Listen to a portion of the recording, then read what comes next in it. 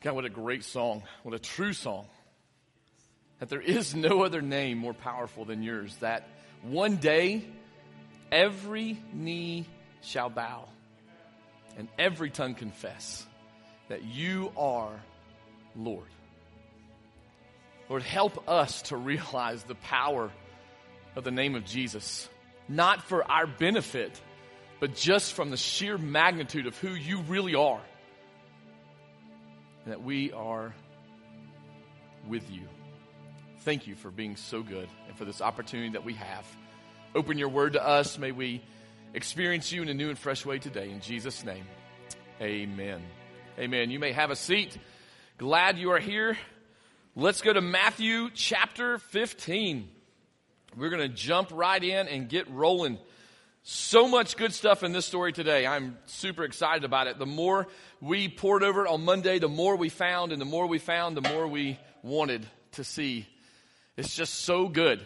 Hopefully you have enjoyed this slow process and slow walk through the Gospel of Matthew. Hopefully you've seen some things that maybe you have not seen before, or maybe you've heard it once and you've heard it again and just experiencing some new things. It's just good stuff to continue to read through Scripture and allow the Spirit to uncover and unpack things that maybe you've just glossed over, or maybe it just wasn't time for you yet to see it. And hopefully today's story will unpack and uncover some new things that maybe you didn't see before. While we were talking in our sermon prep meeting, we were reminded of kind of a parenting thing that kind of happens. Picture a mom at the stove or at the sink and a young child, sitting at the table eating his breakfast. And you hear him say, "Give me some milk." Y'all have heard that, I'm sure. And sometimes what we will do is we'll just get them the milk. But in this particular instance, the mother does nothing. Doesn't respond, doesn't get the milk, just continues doing what she's doing. And a few minutes pass by and the young child again says, "Can I get some milk?" Now that's a little bit better phraseology in that question, but it's still not quite what the mother was looking for. And so the mother again does not respond. She's not being rude. She's not ignoring. She's just not answering and giving the child what they're asking for because of the way that they're asking. And so the child gets a little bit frustrated. And he says, "Mom, can I get some milk?" And again, maybe this time the mother looks up and kind of gives them that mommy look and goes right back to what she's doing. And the child sits there and continues to eat breakfast and then realizes that maybe how he's asking is not correct. And he simply says, "Mom, may I have some milk, please?" And in that moment, Mom turns around, goes to the cupboard, gets a cup out, goes to the refrigerator, pulls the milk out, pours a small glass of milk, puts the milk back, takes it over to him and says, "Here you go, dear." Now, for many of us, we would think that's just rude. Why wouldn't she just get her child some milk? She knows what he means when he says, "Get me some milk." And in the world that we live in, that's how we talk to each other. So it's normal. It's okay. And yet the mother was intending to teach her young child manners and a lesson. Maybe not maybe it is the conventional way that we've just gotten away from. Most of us would have said, "Well, how do you say that? Why you got to be rude? Why don't you just say please?" Rather than just quietly and strategically and patiently allowing the child to come to his own realization of what he's really asking for. Because really, Mom could have went over to the refrigerator and got the jug of milk and sat it right in front of him. That's what he asked for. "Give me the milk." Okay, well, here's the milk. But it wasn't until he said, "May I have a cup of milk?" or "May I have some milk, please, Mom?" that she gave him what she knew he needed. And it's interesting that she didn't give him what he asked for. She gave him more. Because he didn't ask for a cup of milk. He simply asked for milk. But she went above and beyond because she knew what he really meant and what he really needed and gave him what he did not necessarily ask for. Isn't that intriguing? We all deal with that, right? In fact, I'm 44. Yeah. Getting ready to be 45, and I still do that sometimes. I forget to say please. I forget to ask the right way. My kids are my slaves. Like, they do what I say right now. That's what we think. And so where do our kids learn how to communicate? From us. And so it is our responsibility to strategically and patiently and intentionally model and to teach our children and each other. And so in the story today, we're going to watch Jesus do that very thing in front of his disciples. It's a great story, very simple story, but packed with so much meaning that it's important that we look at it today. So here's the main thought that we have for you. Perseverance leads to spiritual experiences. Perseverance leads to spiritual experiences. Listen, the society that we live in today is such an instant gratification, I want it now society, that we have turned that onto Jesus, that when I pray for this, it better happen. But maybe Jesus wants us to persevere, push through, keep going, want it bad enough that when we push through and get to the root of what we really are needing, that's when the spiritual experience happens. But so many of us pray once, doesn't happen, we quit. Because we didn't get what we wanted when we wanted it and how we wanted it. When in reality, we're going to see in today's story that Jesus usually goes above and beyond what we ask for because he knows what we really need. You ready? You excited? All right, here we go. Matthew chapter 15, let's start in verse 21.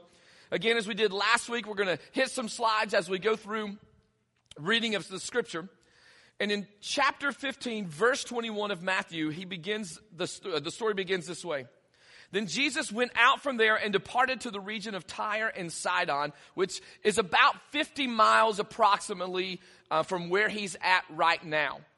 And behold, a woman of Canaan came from that region and cried out to him, saying, "Have mercy on me, O Lord, Son of David. My daughter is severely demon-possessed."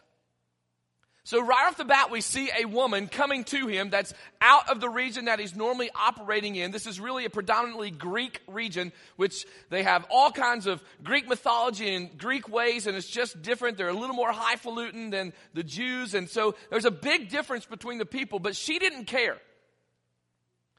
She recognized that there's something different about this man, and I'm going to him because I have a problem. I need your help. And I want you to notice the question that she says, or the statement. She says, "Have mercy on me, O Lord, Son of David. My daughter is severely demon-possessed." So this woman of Canaan, we need to understand where she's coming from. This is the original Canaan land, way back in the Old Testament. So these people have been here forever. She's a descendant of all of them. And Tyre and Sidon is a Phoenician. It's Greek it's of the Phoenician region. So it's a little bit different than where the Jews were at. And when it says Syro-Phoenician, it simply interprets they're Greek. So they have a different way of life, different religion, different beliefs. They have a little bit more money than everybody else. There's a lot going on with them. And she is of the Canaanite descendants. So she's not a Jew, not even close. She may not even know about all the Jewish stuff, maybe just from her own history. But somehow, some way, she hears about this man, Jesus. And she leaves her home, to come see him because he is coming to her region, which is approximately, again, 50 miles away. Now, if you think back to chapter 14 at the very end, we see the perseverance of the people coming to Jesus, going a long distance. Then we see the perseverance last week of the Pharisees coming a couple of days' journey, over 80 miles, to talk with Jesus. They persevered to get to him. And now we have a lady who has dealt with a daughter that is just severely tormented by a demon. Now we know Jesus has cast out demons all the time. So we know and understand that he has the power to do that. And I would contend that she probably has heard of this to some degree. But her question is so intriguing to me. Her request is simple, but not so simple. It's a simple request. She says, "Have mercy on me, thou Son of David." She recognizes that he is the Messiah. And I love the fact that she tags it with, "O Lord," which gives us some insight that maybe her faith is kind of intact. Maybe she realizes that this man, Jesus, is something different from what she has been told all her life, and she recognizes that he is different and special, and she calls him, O Lord, Son of David. The Son of David phrase is to be interpreted and recognized as the Messiah. So she has some understanding of the Jewish faith, and she realizes that this is the guy. All the things that we've heard, this is him. And she comes to him and says, my daughter is possessed. Now again, her request seems simple to us. If you were to look back, what would you infer? What would you guess she's asking for? We would guess that she's asking for, heal my daughter. Right? Notice again, go back to it. Look at the scripture. Not one time does she say, heal my daughter. She says, have mercy on me, for my daughter is severely tormented by a demon. That's interesting. That's intriguing. Because when I get in a jam and it's something I can't fix, I go to him asking him to fix that. She has she's in a spot, she's in a jam. There is something that she can't fix, and she goes to him recognizing her reality and says, help me just muscle through it. Different prayer, folks. We sometimes are guilty of wanting it just to be fixed so everything is hunky-dory, rather than saying, you know what, God? I know you can help it. I know you can fix it, but this is the reality of the spot that I'm in. Help me. Have mercy on me. Give me what I need. Teach me what I need to learn to make it through this jam. Can he fix it? Let's go back to the beginning of Matthew. We saw time and time again him casting out demons constantly. The two men at the tombs, he cast those demons out into the herd of swine. Remember that story? So we know he has the power. I would venture to say she's heard that, but that's not her request. Now we see at the end of the story, something happens different than her request. But right here, right now, her request is, have mercy on me. Help me learn how to maneuver through. Now, I know I use this example a lot, but when we had Emma, if I know God could snap his fingers, wiggle his nose, and make her normal just like everybody else. But she's a new normal for us. And so my prayer was not, hey, God, change her. My prayer was, God, help me. Help me know how to go. Help me know how to do this. Because this is unfixable by me. This is something I wasn't prepared for. But I know you know the ins and outs, and I need you to have mercy on me and Sally to know how to get through this. And folks, when we were able to get to that place, it is a different mindset and a different journey. Listen, if you think for 1 second that this life is not going to be hard, please pardon me, but you're a fool. Just because you accept Jesus as your Lord and Savior, because you surrender all to him, does not grant us a carte blanche life all the way to heaven with no tough stuff. In fact, it almost invites it. Why? Because the tough stuff sanctifies us. It purifies us. It strengthens us, and it allows us to experience things from God that nobody else gets to experience. Don't pray that away. Ask for the grace, for the mercy, for the strength to figure it out and to make it through, to learn what you need to learn in order to glorify him. Now, I just told you the whole sermon right there. Daggone it. She accepted the reality of her situation. When we landed on that, it was like a light bulb. Everything else illuminated. Her request is simple, but not so simple. It's, have mercy on me because my daughter is possessed. She's asking for mercy to get through it. And a request in faith to what he is able to do. She's asking in faith, knowing what he is able to do. The word is traveling fast, even without the internet. And it's true information, actually, by the way. And it's so good, and people are coming from all over the place to experience what only Jesus can offer.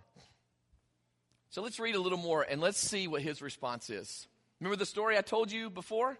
Watch this. But he answered her not a word in verse 23. Now, I have a hard time with that. That's not the Jesus I know. This lady comes to him and says, have mercy on me. Oh Lord, Son of David, you're the man. I recognize who you are. For my daughter is severely tormented by a demon. And he says not a word. Doesn't even acknowledge her that we know of. What? And I guarantee you, some of you have felt that in your life somewhere, somehow, and maybe even right now. You know how I know that? Because I've felt it before. You come to God and you say, I'm in a spot, I'm in a jam, fix it, help me. Nothing, crickets. And you know what I've done? Fine, I'll fix it myself. That's what we do. His disciples came and urged him, saying, watch their response. Send her away, for she cries out after us. Can you please get rid of this crazy lady? She's bothering us. She's distracting us. She's causing too much attention. She's screaming too much. So we see the perseverance and passion of this mother. I need your help. You're the one that can help me. Help me deal with the thing that I'm dealing with. And the disciples are like, please go away. Which should never be said of our church. Because we may attract some crazies. We may attract some issues that you would just rather say, no thank you. But at least we have the permission of Jesus to ignore it. Just kidding. It's not the point. Because watch, oh wait, hold on. Can't go too far yet. His response was crickets.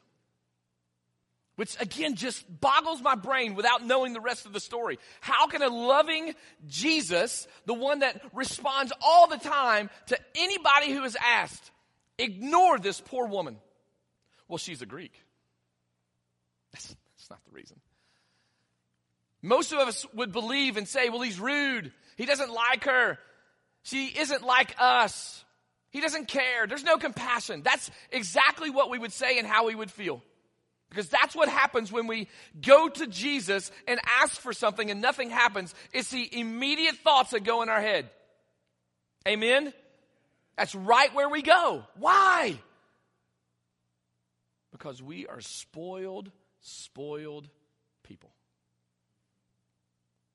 And in this instance, we're going to see Jesus' real response. We are an instant gratification, impatient people. Why is my internet not any faster? Why do I have to wait till next week to watch the shows? I'll just buy all the episodes and watch them now.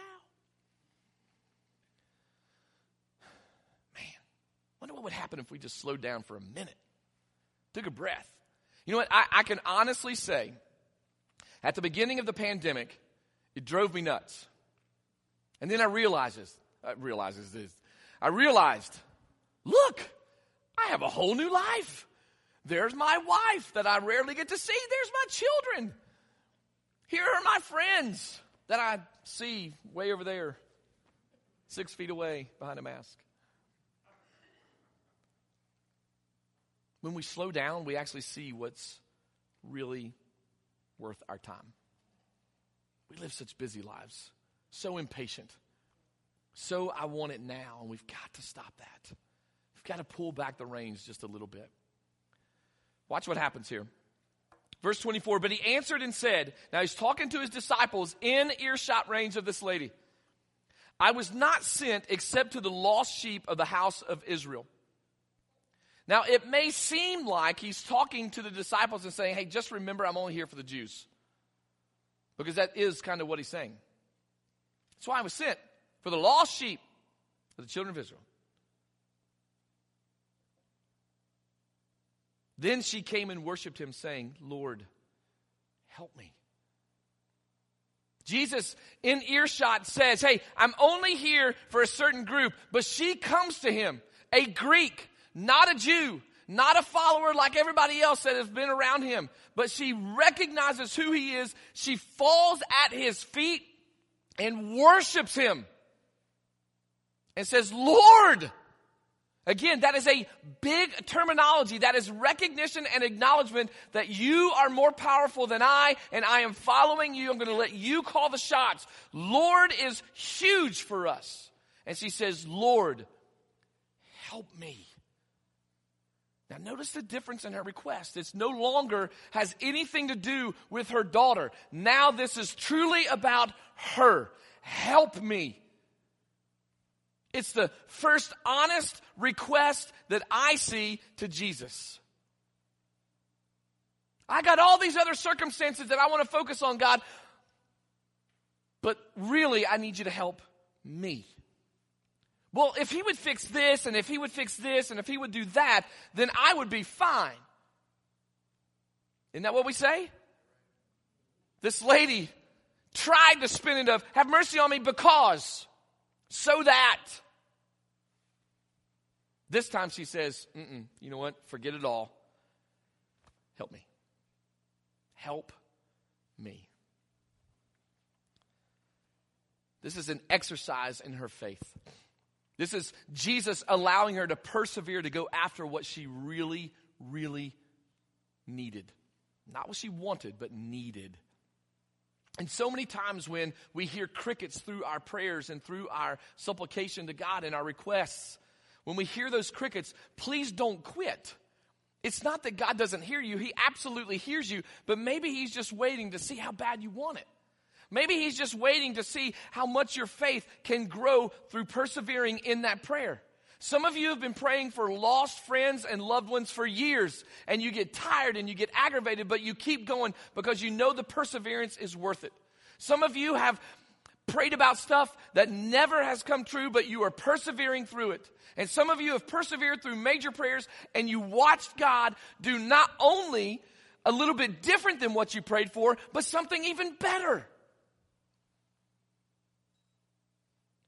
Why do we quit so fast? Listen, we have stories upon stories of what he's truly able to do. Why do we forget? Well, it's because we don't want to see the work that's involved. We're kind of lazy.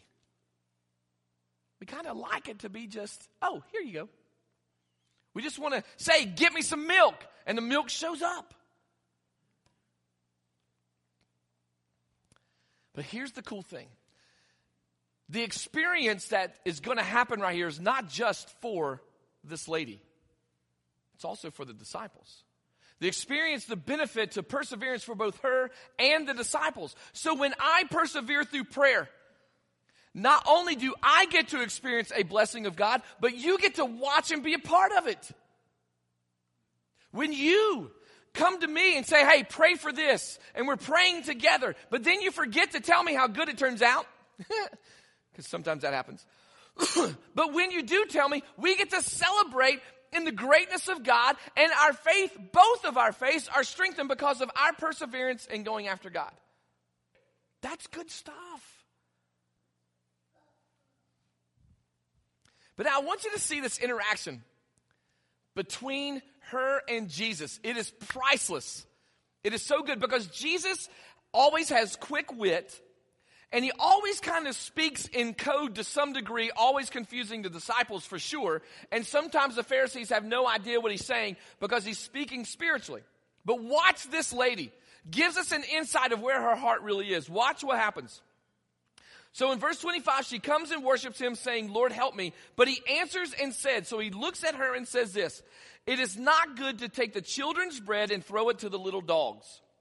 So in other words, if we're at the dinner table, it's not good to take the kids' food and give it to the dogs. Now in the Greek, way of life, dogs were special. It was a treat. It was a bonus to have a dog. But he's making the case of, listen, children are more important than dogs. So don't take the kids' food and give it to the dogs. And he's also spiritually saying, well, the gospel is really for the Jews, and I'm not going to waste it on everybody else yet. But watch her response. It is priceless. And she says, instantly, comes right back at him, yes, Lord, yet even the little dogs eat the crumbs which fall from the master's table. She understands how the dogs work because that's the culture she comes from. And Jesus speaks to her in her cultural language, using her culture to help her put this picture together, and she tracks. Disciples are clueless. They don't know what he's talking about, but she tracks, and she comes right back and says, yes, however, even the dogs sit around the master's table to lick up the crumbs as they fall. In other words, I may not be sitting at your table, but whatever I can glean from you, I'm willing to take. What a great response and comeback. What a way to track and to know that this man was something different, which sometimes is where we fail as believers because we don't know him the way we should. God is speaking to us all the time, and we are oblivious because we don't know it, because we haven't done the hard work yet to be in tune with him. And we're sitting at his table. We don't have to worry about the crumbs. The crumbs are what I get from everybody else as they experience cool stuff from God. But I'm at his table. Now watch this. Oh, wait, hold on. So, first off, this is persistence in our personal worship. You know, I think about so many times I hear, well, who's preaching Sunday? Because if this person's preaching, I'm not going to come. That's not very persistent in your personal worship of God, because it's not about the presenter, it's about the word that's being shared and the Spirit speaking through the word to your heart. It's not about who's singing on the stage or how well or how awful they're singing. It's that's not a knock, I'm just saying. It's the idea of it shouldn't matter who's on the stage, because we are personally and individually worshiping as well as corporately worshiping. It still means we should do our best. And I love her honest and simple statement. Just, Lord, help me. But just know, I understand the dog reference. I'm tracking what you're putting down. But even the dogs eat from the master's table because of the crumbs that fall. And I love that he speaks in a way that only she can understand. Listen, you know what's funny to me? Is I can stand out there after the service and talk to 5, 10, 15 people. And out of the 5 and 10, 15 people that come by and talk to me, 90% of the time, they all come with something different from the message. Do you know why that is? It's because I'm such a phenomenal communicator. I can speak to you and know exactly what's in your heart and hit that thing every single time. Not even close. Thank you, John, but not even close. Like, it's not even possible. Sometimes I don't speak to you guys sometimes for weeks because our lives are going in different directions. So I don't always know what's going on in your life, even though it may feel that way. But let me tell you who does. The same one that speaks to me speaks to you, and the same one that speaks through me knows your heart the best and will absolutely attack the thing that you need to hear right then, right there. So you're going to hear the same message. Everybody's going to hear the same message, even you at home. But you're going to get something different. Why? Because the Spirit speaks to you personally and directly in a way that only you can get it.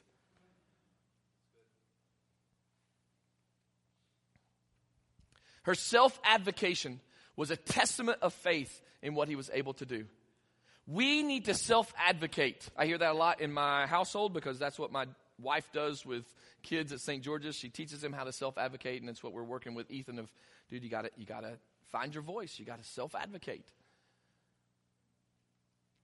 I think sometimes in our Christian walk and in our Christian life, we get so complacent with just assuming that God just already knows, which he does. So because we assume that he already knows, we assume that he's just naturally going to take care of it, which he can. But sometimes, most of the time, he's waiting for us to self-advocate and go to him and say, hey, here's an issue that I'm having. Can we talk about this? Can we work through this? That is what this woman has done, this mother.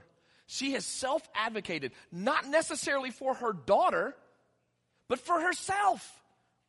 She, I guarantee you, knows that he can heal her in an instant. But that's not what she asks for. She asks for mercy and help to make it through, to figure it out. Love that. And it was her self-advocation, her going to him, recognizing you are Lord, you are the Messiah, and you are the only one that can help me. So please help me.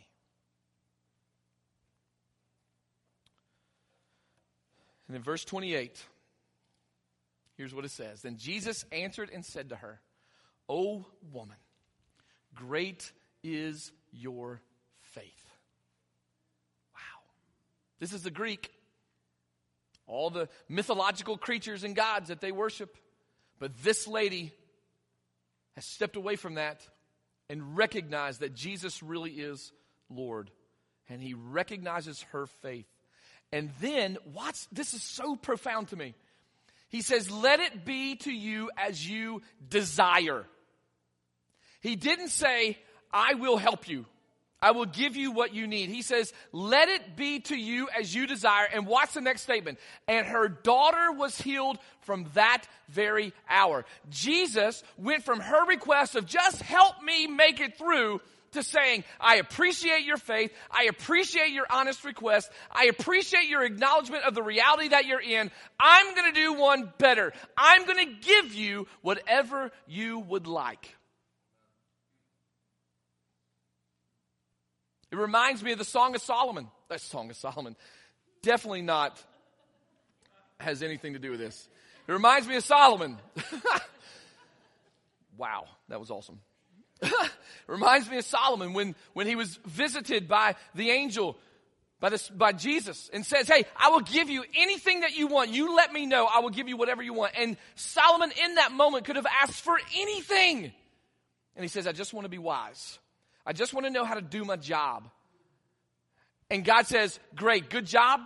You can have that, but I'm going to give you a little bit more because you asked wisely. And in this instance, that is exactly what I believe is happening here. This lady was not asking for the healing of her daughter, I do not believe. I believe she was asking for simply, help me know how to navigate through this situation. But when Jesus said, I'm going to give you whatever your heart desires, naturally, my heart would desire something different.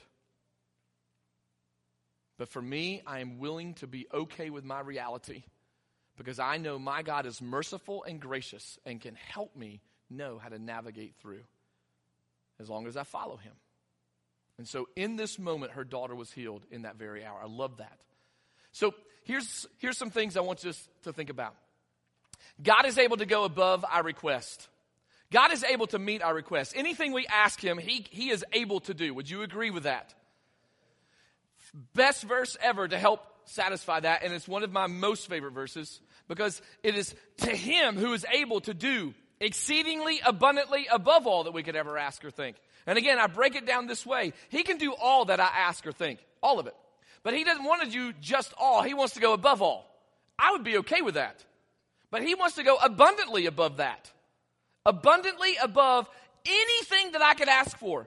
But he doesn't stop there. Our God is truly able to go exceedingly, abundantly above anything that I could ever dream up.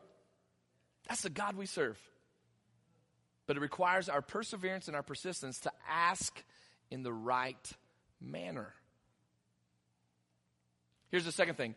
Our request may need to be modified. We may be asking for things that aren't in his will. And so his crickets, the silence, is not because he doesn't want to work with us, not because you're a horrible Christian, not because he doesn't love you. It may be that what you're asking for is not quite what he's wanting you to have. And so I go to this verse in James chapter 4, verses 2 and 3. He says, you lust and do not have, you murder and covet and cannot obtain, you fight and war. Yet you do not have because you do not ask. He's like, you go to all these extremes to get this stuff and you're miserable. He's like, the reason you don't have stuff is because you're not asking for it. Well, then we go to the idea of, well, I am asking for it. I ask all the time. But look what he says. You ask and do not receive. Why? because you ask amiss that you may spend it on your pleasures. It's not that God is ignoring you. You may need to take some personal responsibility to go back and relook at what you were asking for and bring that to him and say, what is it about my request that I'm missing? Because he might look at you and say, well, it's a selfish request. It's a request that we can work with that, but you're missing the point of what this is really all about. Or maybe he's just wanting to see how long you're going to persevere and be persistent in going after it. And maybe he might just say no. Would that have changed the story of all? If we were to go back and he just simply look at her and say, I'll give you specifically what you ask for and I will help you know how to work with your daughter. Would that change the story at all? No. No. Would it change the story of all if he said, you know what? No, but I know you can do it and I'll be here for you. Now that might make us a little angry, a little frustrated. But in that moment, what if that interaction with Jesus speaks to something different that we were not expecting?